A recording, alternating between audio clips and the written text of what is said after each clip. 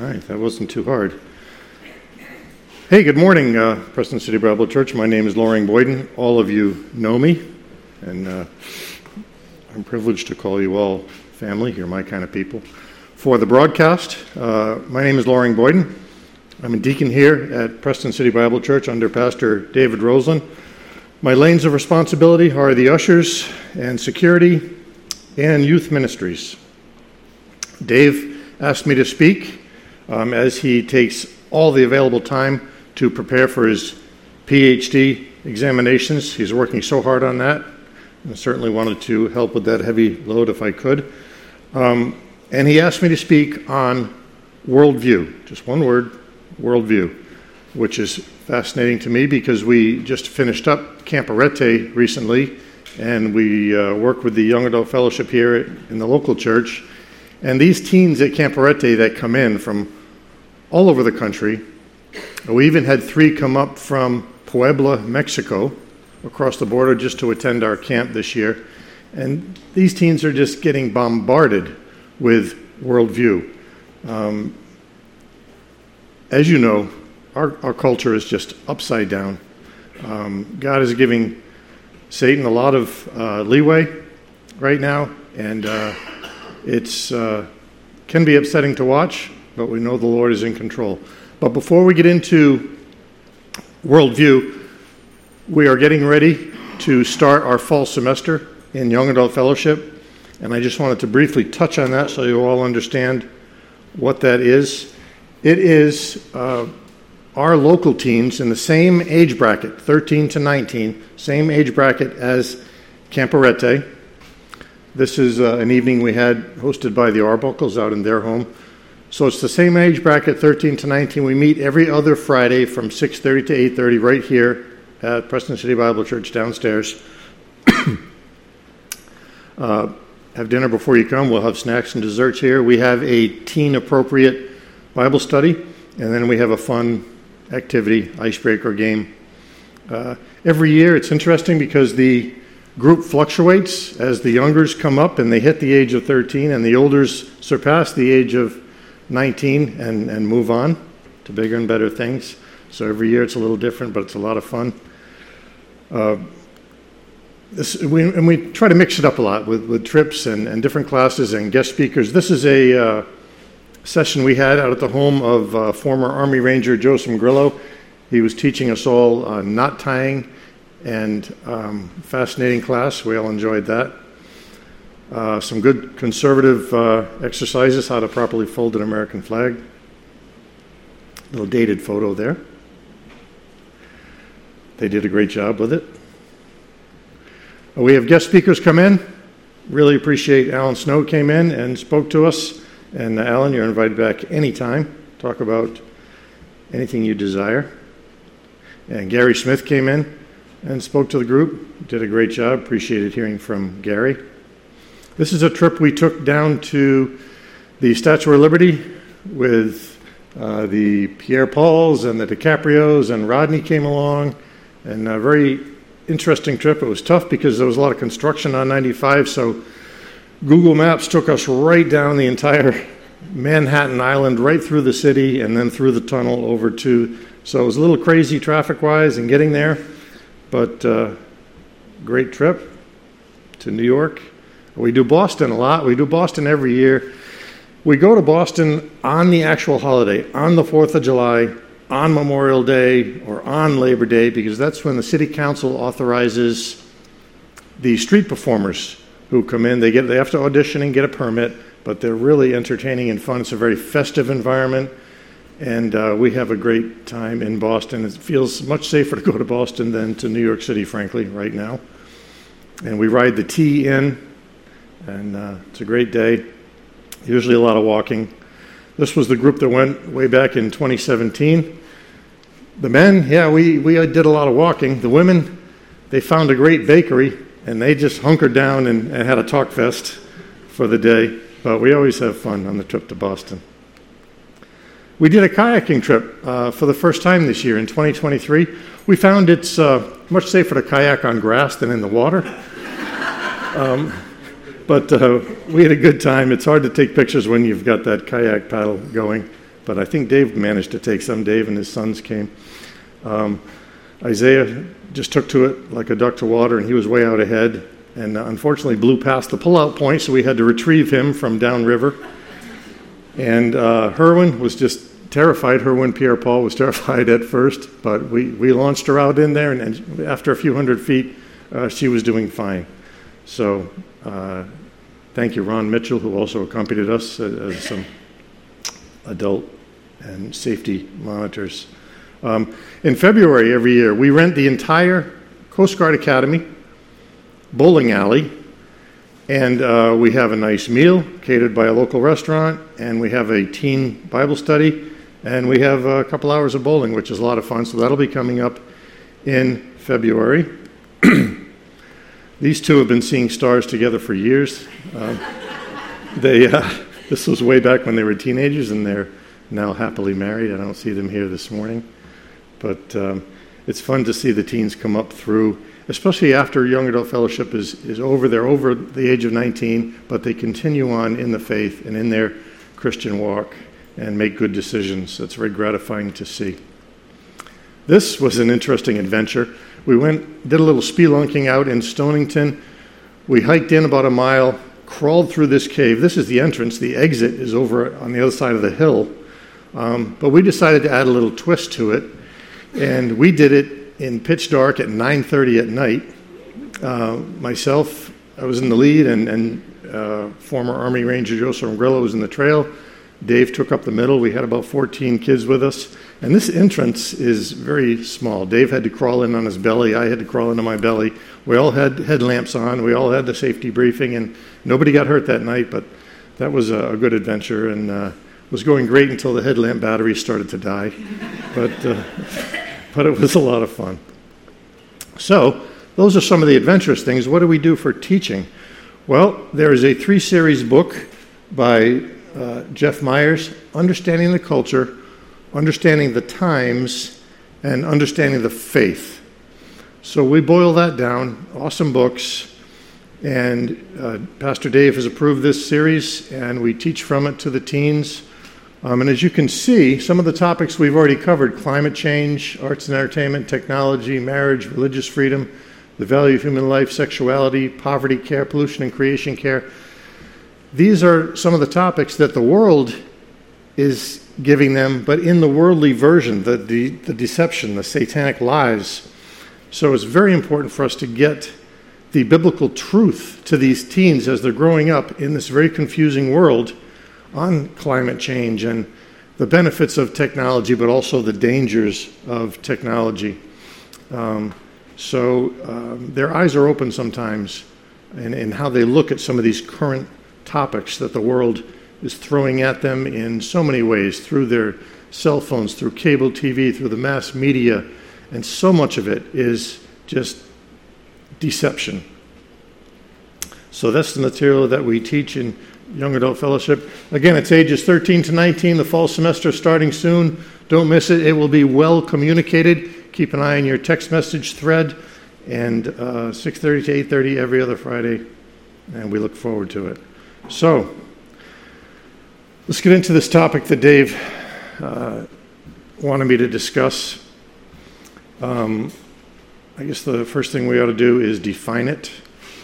What is worldview? It is powerful temptations, satanic deceptions, and godless viewpoints that are pretty much running the world right now. We are certainly a minority in these areas in how we believe and how we think. The worldview path is very wide and very populated. It has pretty much taken over our mass media. The worldview path is paved with godless philosophy, humanism, materialism, and sexual perversion. Humanism is man trying to solve some of mankind's perceived serious problems, totally devoid of biblical truth and biblical wisdom, and usually makes the problem even worse or creates another huge problem.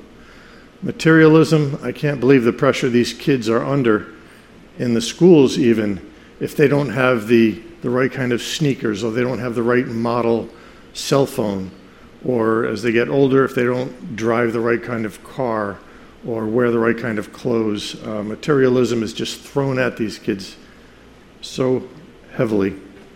And sexual perversion, I don't need to tell this crowd how bad that has gotten. Extreme. I mean, when they are telling these young kids in the public schools even that you may be a boy, you may be a girl, it's just out of control, and we've got to push back as much as we can as believers, and we'll get into how we do that in just a minute.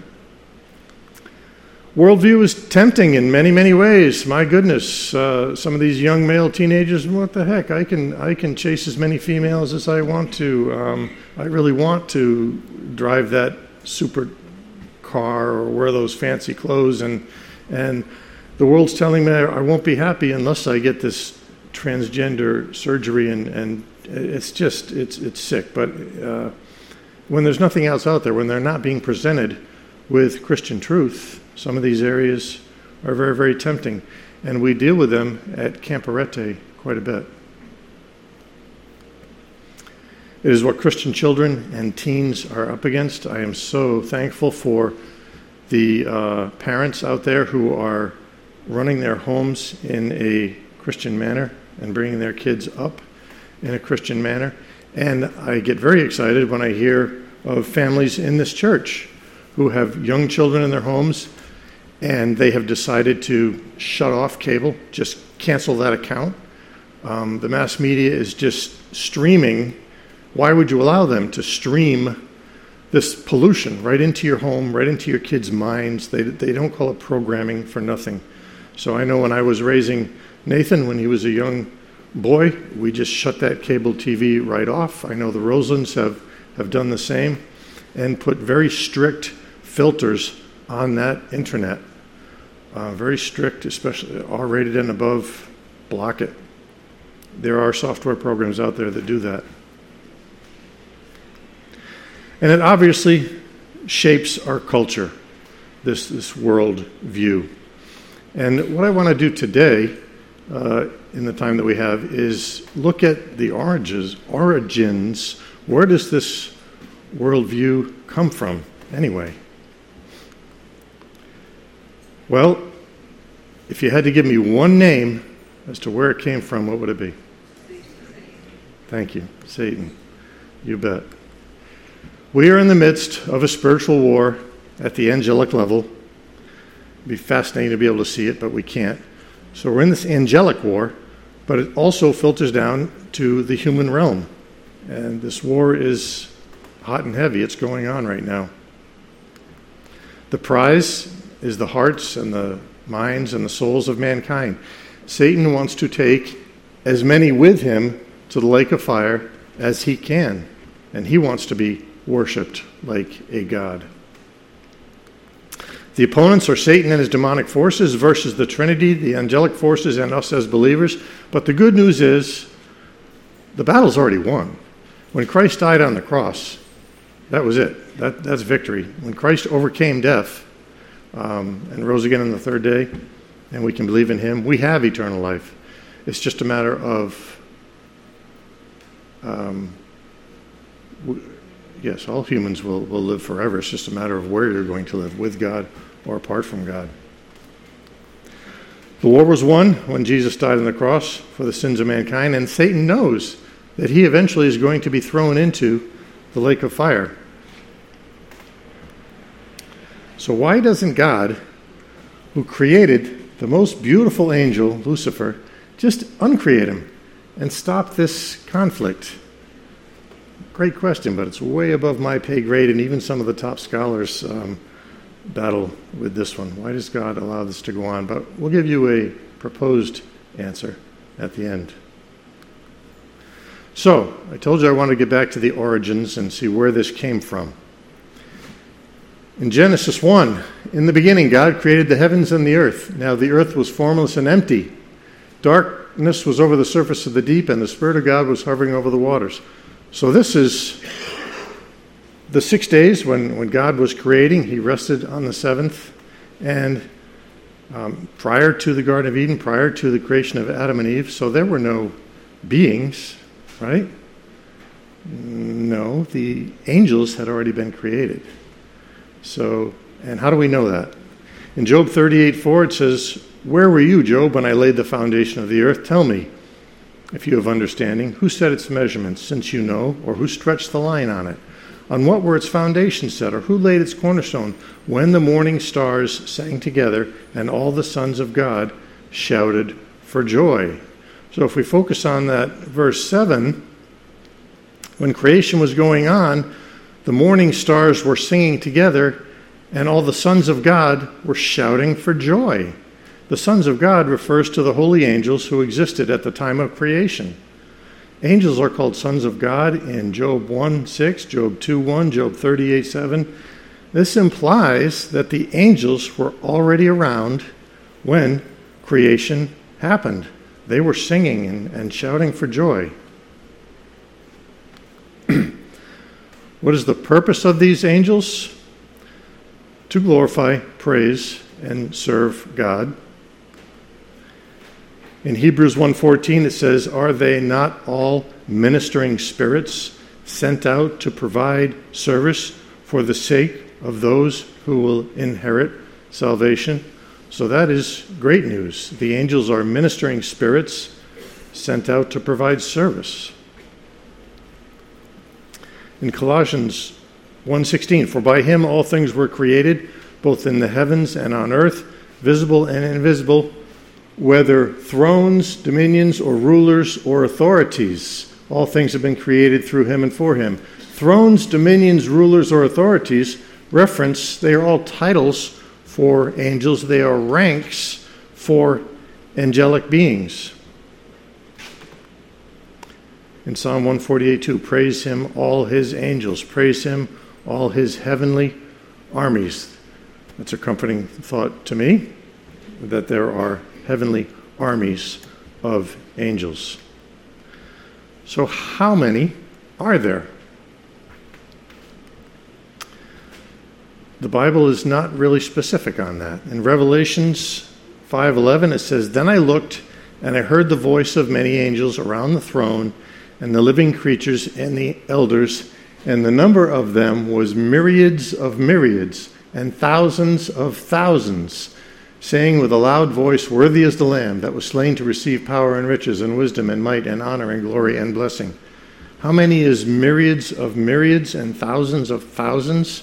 Again, the Bible's not really specific. It doesn't give us a specific number. Some of the Bible scholars you hear say, well, there's one angel created for every human that will ever exist. Well, I don't know. Show me that in the Bible. Hebrews 12:22 says, "But you have come to Mount Zion and to the city of the living God, the heavenly Jerusalem, and to myriads of angels." Again, myriads. In Matthew 26:53,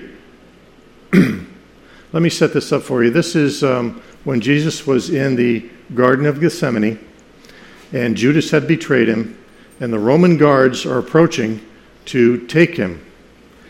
And one of the apostles pulls out a sword and slashes at the Roman guards and cuts off one's ear, I believe. And Jesus said, "No, stop, put your sword away. Do you think that I cannot appeal to my Father, and he will at once put at my disposal more than 12 legions of angels?" Well, in Roman times, a legion was about 6,000 soldiers. So 12 legions, 12 times 6, there's 72,000 angels right there. So the answer, how many angels are there, is a great but indefinite number. The Bible is not specific on exactly how many there are. So if God made the angels even before us, what happened? Why are we in this spiritual warfare? Well, one angel is a mess by Genesis 3. He has rebelled and is slithering around as a snake or a serpent in the Garden of Eden, and he's trying to trick Adam and Eve into eating the forbidden fruit and committing sin. So one angel has gone astray. So this brings up the problem of theodicy, or where did sin come from? If God created these angels, but one of them was defective, and sin, where does that? We know where our sin comes from. Our sin is inherited from Adam's original sin, through our old sin nature. Where does angelic sin come from? And again, that is way above my pay grade. We'll leave that up to Andy Woods and Dave Roseland and Jeremy Thomas and Pastor Brad Maston and all the other great scholars at Schaeffer. This one angel led a rebellion and took 1/3 of the angels with him. How do we know that? Well, in Revelations 12, 3-4, it says, "Then another sign appeared in heaven, and behold, a great red dragon," meaning the devil, "having 7 heads and 10 horns, and on his heads were 7 diadems, and his tail swept away 1/3 of the stars of heaven," meaning the angels, "and threw them to the earth." So Lucifer, which was his name when he was an angel, he fell, his name is Satan. He didn't just sin, he convinced a lot of others to come along with him. How do we know the devil is real and isn't just a scary costume at Halloween? Well, John believed in the devil. In John 8:44, "You are of your father, the devil, and you want to do the desires of your father. He was a murderer from the beginning and does not stand in the truth, because there is no truth in him. Whenever he speaks a lie, he speaks from his own nature, for he is a liar and father of lies." John believed in the devil. Paul believed in the devil.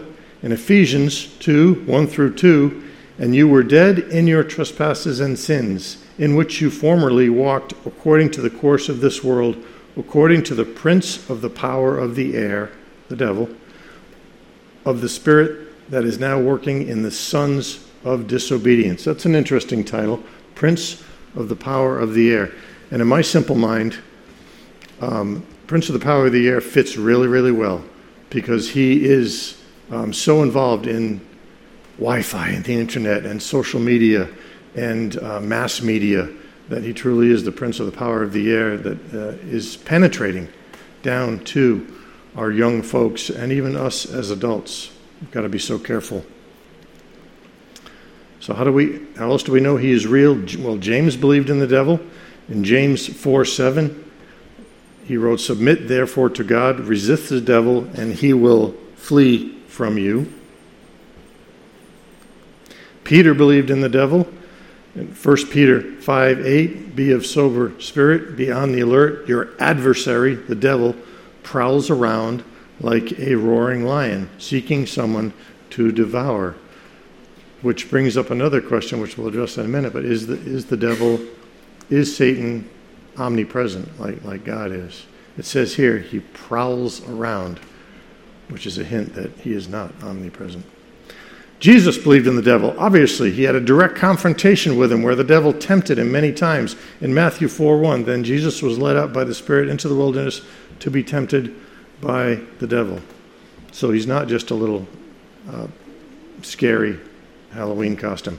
In Genesis 3, he tempted Eve. In Matthew 4, he tempted Jesus. In Matthew 4, he perverted the word. In Zechariah 3, he opposed God's work.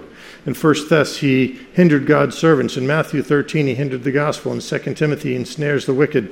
In 1 Kings, he deceives the nations. In 2 Corinthians, he's an angel of light. In Job 1, he appears before God. In 1 John, the whole world lies in his lap. In Genesis 3, he accomplished the fall of the human race.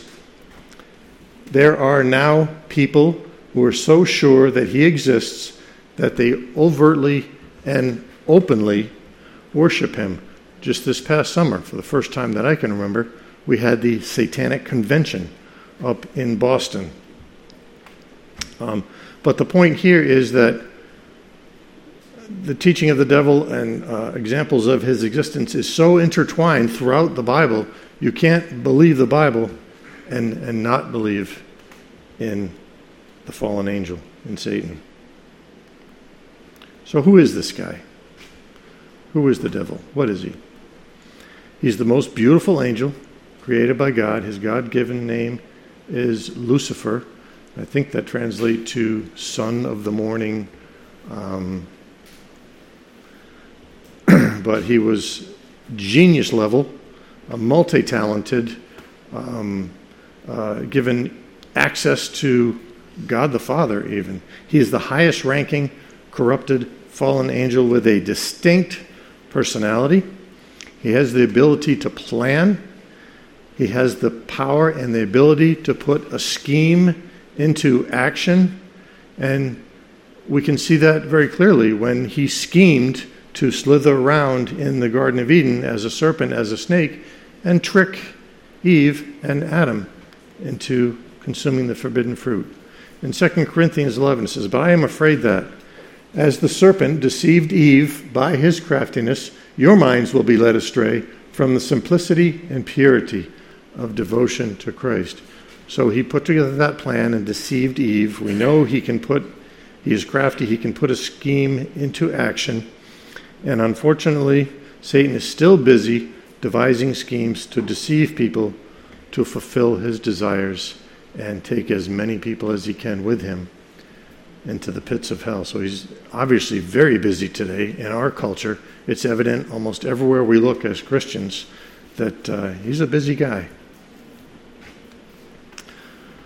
What are his titles and what can they tell us? Well, in Ezekiel 28:14, he was called the anointed cherub who covers.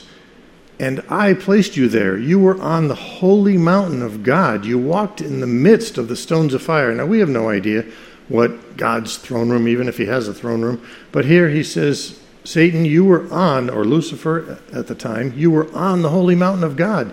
You had access to God the Father. You walked in the midst of the stones of fire. And I can't even imagine how beautiful that must look, the stones of fire. He was an anointed cherub, called the anointed cherub who covers. And the cherubim is the highest caste of angels. He was the anointed cherub. In Luke 11:15 it says, "But some of them said, he casts out demons by Beelzebul, the ruler of the demons." So one title is the anointed cherub who covers. The other is Beelzebul. Sometimes people say Beelzebub. The literal translation, I think, is the Lord of the Flies. Back in the 70s, there was a book, The Lord of the Flies, and a movie, a very dark story. But here's another title, Beelzebul, ruler of the demons. In 2 Corinthians 4:4, in whose case the God of this world, another title, has blinded the minds of the unbelieving so that they might not see the light of the gospel of the glory of Christ, who is the image of God. How many of us have highly educated academic friends who are obviously smart, but their minds are just blinded to the simple truths in the Bible? And I have one friend he's actually a one-star general, and he says, I keep telling him, just read the Bible, just read it. What are you afraid of? He said, I don't read fiction. They're just blinded to the truth of the Bible, and he's not headed for a good place, but I can't seem to convince him. In Ephesians 2:2-4, where in time past ye walked according to the course of this world, according to the prince of the power of the air, the spirit that now worketh in the children of disobedience. So the anointed cherub who covers, one of his titles, Beelzebub or Beelzebul, the ruler of the demons, the god of this world is one of his titles, the prince of the power of the air is one of his titles. What do these titles indicate? Well, they indicate rank and power. All of his titles speak of rank and power. He is the highest ranked angel. He is a cherub. He's a ruler, maybe the ruler he's certainly the ruler of the fallen angels, and maybe a ruler of all. According to Abrahamic religions, a cherub is one of the unearthly beings who directly attend to God. Again, Lucifer had access. He was just so beautiful and so gifted and so genius-level intelligent, and had access to the Father. He's called his titles indicate that he was a prince of the demons. His titles indicate that he is a ruler who is busy promoting godless philosophy, humanism, materialism, and perverted sex. And that's exactly how we defined worldview in the beginning. Godless philosophy, humanism, materialism, and sexual perversion are some of his main tools in our culture today. His titles indicate that he is an authority and a power, one who plans and carries out his plans. And he is one who constantly works against the work of God. So God is omnipresent. Is Satan? What does the Bible say about that? Well, thankfully, no. Angels are immaterial spirits, and they are spatially bound and must move about. Some are actually commented on in the Bible by their speed. This one moved quickly, this one moved steadily, this one was sluggish. In Daniel 9 and Daniel 10, it indicates that angels, clean and unclean, are located somewhere trying to get somewhere else. So they aren't omnipresent. An example is when Christ sent demons into the herd of pigs. They were spatially bound. That is where they were. They aren't everywhere. Are there angels in this room right now? I would hope so. I really do. Are there unclean demons in this room right now? Could very well be. We just don't know. We don't have visibility on this conflict at the angelic level. It would be fascinating to see, probably blow our minds, but we don't have visibility of it. Sometimes angelic immaterial beings can materialize and take upon them a body. And that's kind of neat. We have an example in Sodom when two angels appeared as men to warn Lot to take his family and get out of the city. And apparently these two angels that came down were very awesome specimens, handsome and well-built, and they were driving the homosexual community in Sodom crazy. They almost tore down Lot's house to try to get at them and sodomize and abuse and take advantage of them. Angels are immortal and never die, just like man. We will live eternally. It's just a matter of where? With God or apart from God. The highest form of angels are the cherubims, indescribable beauty and the highest ranking. They surround God. They protect his holiness. A couple of other angels that are mentioned in the Bible. One is Gabriel. Gabriel is the angel that came down, if you remember, and gave the message to Mary that she was going to bear a son, the Son of God. She had not been with a man, yet she was going to get pregnant and give birth to our Savior, Jesus. So Gabriel came down. Michael is, in the Bible, his roles are very militaristic and combative. When a demon gets really out of control and is obstructing what God wants to happen, God just says, Michael, take care of him. And Michael comes down, and I'd like to see that. And some Bible scholars say that Michael is the commander of the armies of angels. Not sure about that. So let's focus in a little more on this highest ranking angel. Ezekiel 28:12. Ezekiel's a prophet, and he's talking here, Son of man, take up a song of mourning over the king of Tyre and say to him, this is what the Lord says. I got to set this up a little bit because when he starts speaking, he's speaking more to Satan than to the king of Tyre. The king of Tyre was a really bad king. He was unjust, he was cruel, he was mean, he was corrupt. The king of Tyre, and that was an important city back then, was just a horrible king. And Ezekiel is actually speaking of the power here behind the king of Tyre, which is Satan, when he says, you had the seal of perfection, full of wisdom and perfect in beauty. You were in Eden, Lucifer, the garden of God. Every precious stone was your covering. The ruby, the topaz, the diamond, the beryl, the onyx, and the jasper. I don't even think we could imagine the beauty of Lucifer when he was created. The lapis lazuli, the turquoise, and the emerald, and the gold. The workmanship of your tambourines and flutes was in you. He was a genius musician. On the day that you were created, they were prepared. Some of the scholars say that Satan was the leader of the angelic choir. And boy, wouldn't you like to hear that? And you will someday. So, men, how many times has your wife said, hey, our anniversary is coming up. Can you go out and buy me some lapis lazuli? It's called lapis in the trade. It's a metamorphic rock that has been valued since antiquity. And that struck my curiosity. I did have to look it up. This is lapis lazuli. It is a gorgeously, just beautiful stone with silver and gold coloring put through it. It can be polished. It can be put into jewelry.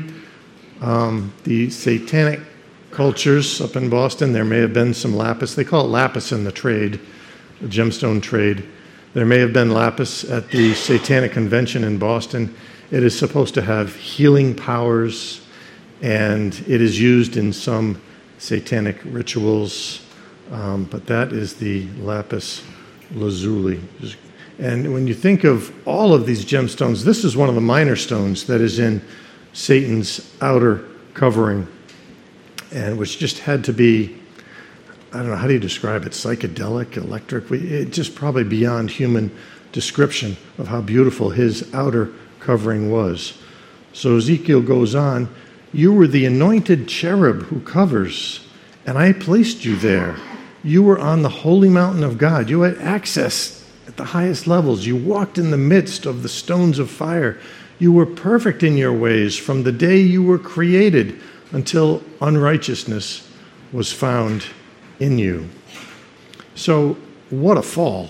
I mean, a fall from being the highest ranked angel to what we consider the scum of the earth, Satan now.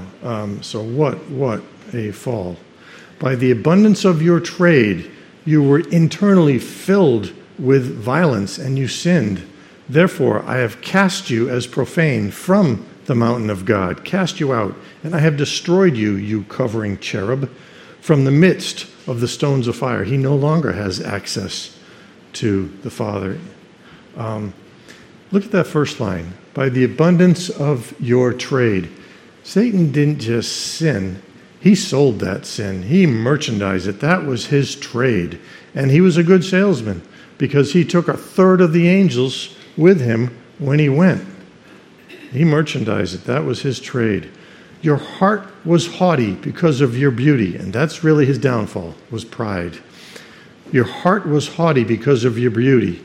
You corrupted your wisdom by reason of your splendor. I threw you to the ground. I put you before kings that they may see you. By the multitude of your wrongdoings in the unrighteousness of your trade, you profaned your sanctuaries. I have brought fire from the midst of you. It has consumed you, and I have turned you to ashes on the earth in the eyes of all who see you. Again, it was his haughtiness, it was his beauty, it was his genius-level intellect, it was his musical talent. He was blessed in so many ways, and he decided to rebel and push back on God the Father, and God just threw him down. All who know you among the peoples are appalled at you. You have become terrified, and you will cease to be forever. I'm sure you will be too, very happy on the day when Satan is cast into the lake of fire. But all who knew you among the peoples are appalled at you. He went from the most beautiful, the highest ranked angel to someone we think of today as just horrible. Don't want anything to do with him. Just disgusting. What a huge fall. So what was the great sin that caused Satan to fall? Well, it comes down to what they call the 5 I wills. And it's his pride, it's his arrogance expressed in 5 I wills that Satan says. Satan says, I will ascend to heaven.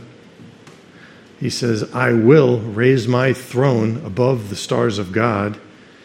He says, I will sit on the mount of assembly in the recesses of the north. I will ascend above the heights of the clouds.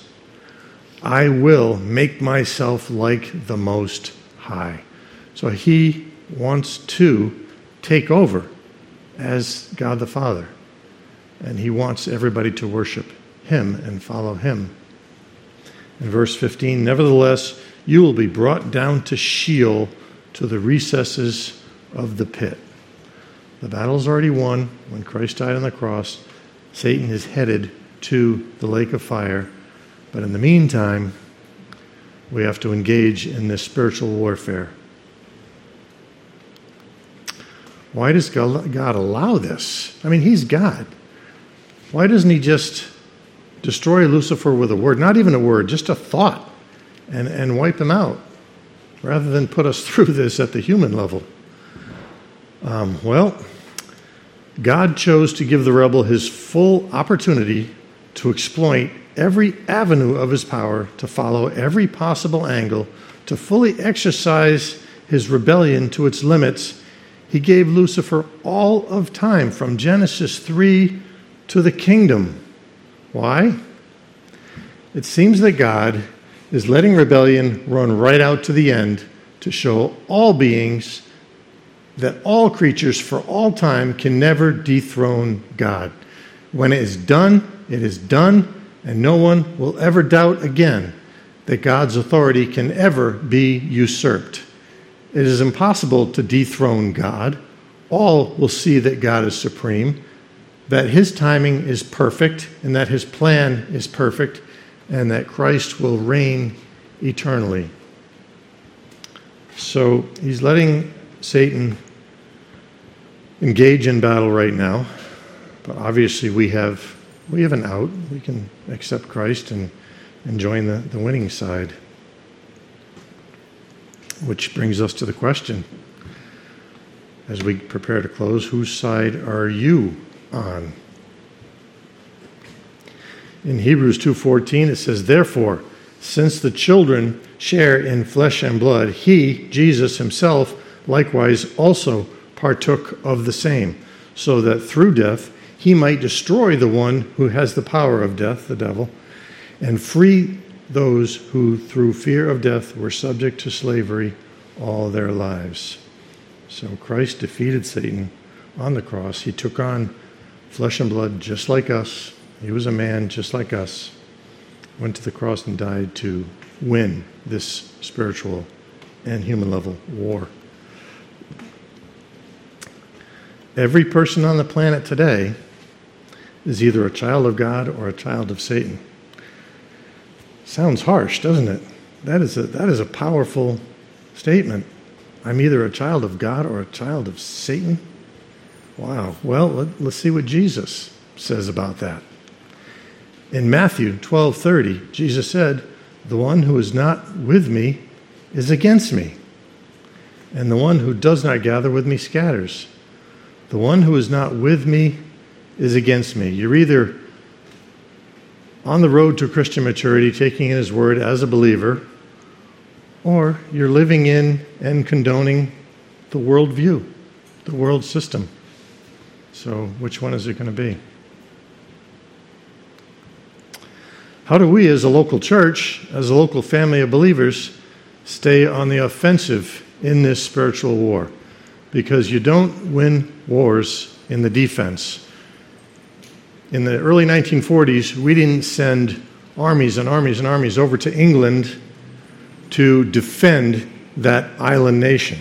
No, that was a launching point to go on the offensive as we crossed the channel on D-Day and went on the offensive. So how do we as a local church, how do we stay on the offensive and fight this war? Well, number one, we pray. We pray regularly and earnestly. Morning and night, whatever your schedule is, we pray. Start out with thankfulness for everything God has given us and move into our requests, hopefully more spiritual-based requests, but material requests as well, and requests for each other. But prayer is a very effective tool weapon. Satan hates it. Keep advancing towards spiritual maturity on an individual level. Keep yourself under the teaching of the Word. If we are faithful and we continue to do that, we will grow spiritually, but it's not like you're causing that growth by studying the Word and praying. When you stay under the Word and keep advancing, keep increasing your understanding and knowledge of the Word of God, the Holy Spirit is the one who causes your growth. So just be obedient and stay under the teaching of the Word. Keep advancing toward spiritual maturity. What else can we do?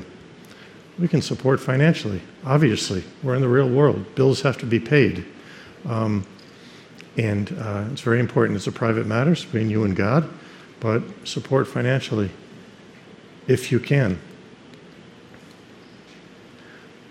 Volunteer. Get involved. We're a small local church. For the most part, we all get along. We're a fun family to be a part of. And we can sign up to teach a Sunday school class or be a substitute Sunday school teacher. If you want to sit on our Sunday school classes and see what it's all about, see if you can handle it, please let us know. We'll plug you in to assist with Tom Tanucci, with Kathy Haley, with Lauren Bennett, with Sarah Murray, with Emma Lukoski.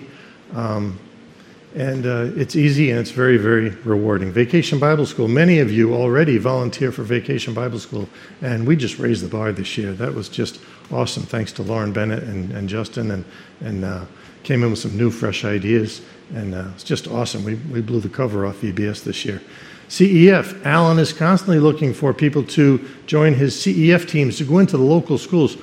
In the Army, we call it a target-rich environment. Oh, my goodness. All these young kids who are going to believe what you tell them in a sincere manner, that Christ loved them and they can believe in him and trust in him. So join a CEF team and go into the public schools one night a week. And trust me, you will get more out of it than you put into it. It's just awesome. Young Adult Fellowship. Be a guest speaker. Something's on your heart. You want to teach the teens. You've been struggling with your teen. Talk to me, talk to Pastor Rosen, and come in, be a guest speaker at Young Adult Fellowship, and join one of our crazy activities. Camp Arete, we go in with a skeleton crew. The staff is only 20, and we're really not looking for any more staff members. But my goodness, did you support us financially this year? That was just awesome. It took us about $26,000 to have camp this year. And we got hit early on in January and February with a massive price increase of 32% all at once, and just kind of knocked us for a second. We had to raise the tuition from $450 to $550. We had to cut the staff down to the skeleton crew of 20, even though it was sufficient. But even in this church, you guys weren't coming up to me with $20 and $50. I had people coming up to me and handing me envelopes with 1,000 cash, with coming up to me and saying, "Hey, how much is the tuition?" $550. All right, I want to send 2 kids to camp. And write me a check for $1,100. You guys just responded in an awesome manner and allowed us to have camp. And not only this church, but Robbie Dean's church, same thing. $1,000, $2,000. One lady, $5,000. Oh my goodness! It made Camp Arete happen this year, and it paid off. We had 2 young women accept Christ this year, young teens, and one of them got baptized at camp with her parents live on FaceTime. It was awesome. Join Mark's team at Bayview. Go minister and get to know some of these older senior citizens. They are awesome to get to know and hear what they have been through. I love asking the older ones, do you remember where you were when Pearl Harbor got hit? Or how did you get through the Depression? And they've got some great stories. We have evangelistic activities, the fairs, the festivals. You can get involved with those. You can help us with visitations. We have Keith Thornton, who's a shut-in right now. And you can visit with him, and he's a great guy, very old school, fun to visit with. You can pray with him.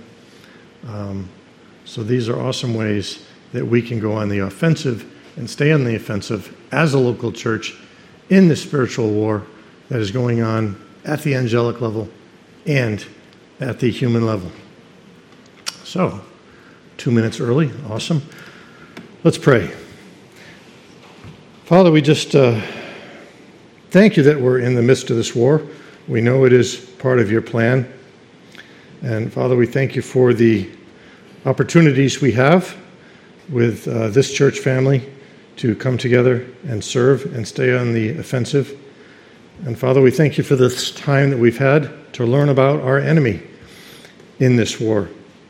And Father, we just pray that anybody who is within the sound of my voice would ensure that they are on the winning side. How do they do that? By believing that Christ died on the cross for them and accepting Christ as their Savior.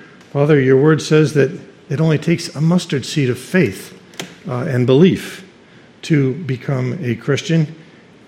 And it is very, very clear in John 14:6. It says, Jesus himself says, I am the way, the truth, and the life, and no man cometh unto the Father but through me. So again, just a mustard seed of faith and believing that, and you will spend eternity with God in heaven. We thank you for this time this morning. In Christ's name we pray. Amen.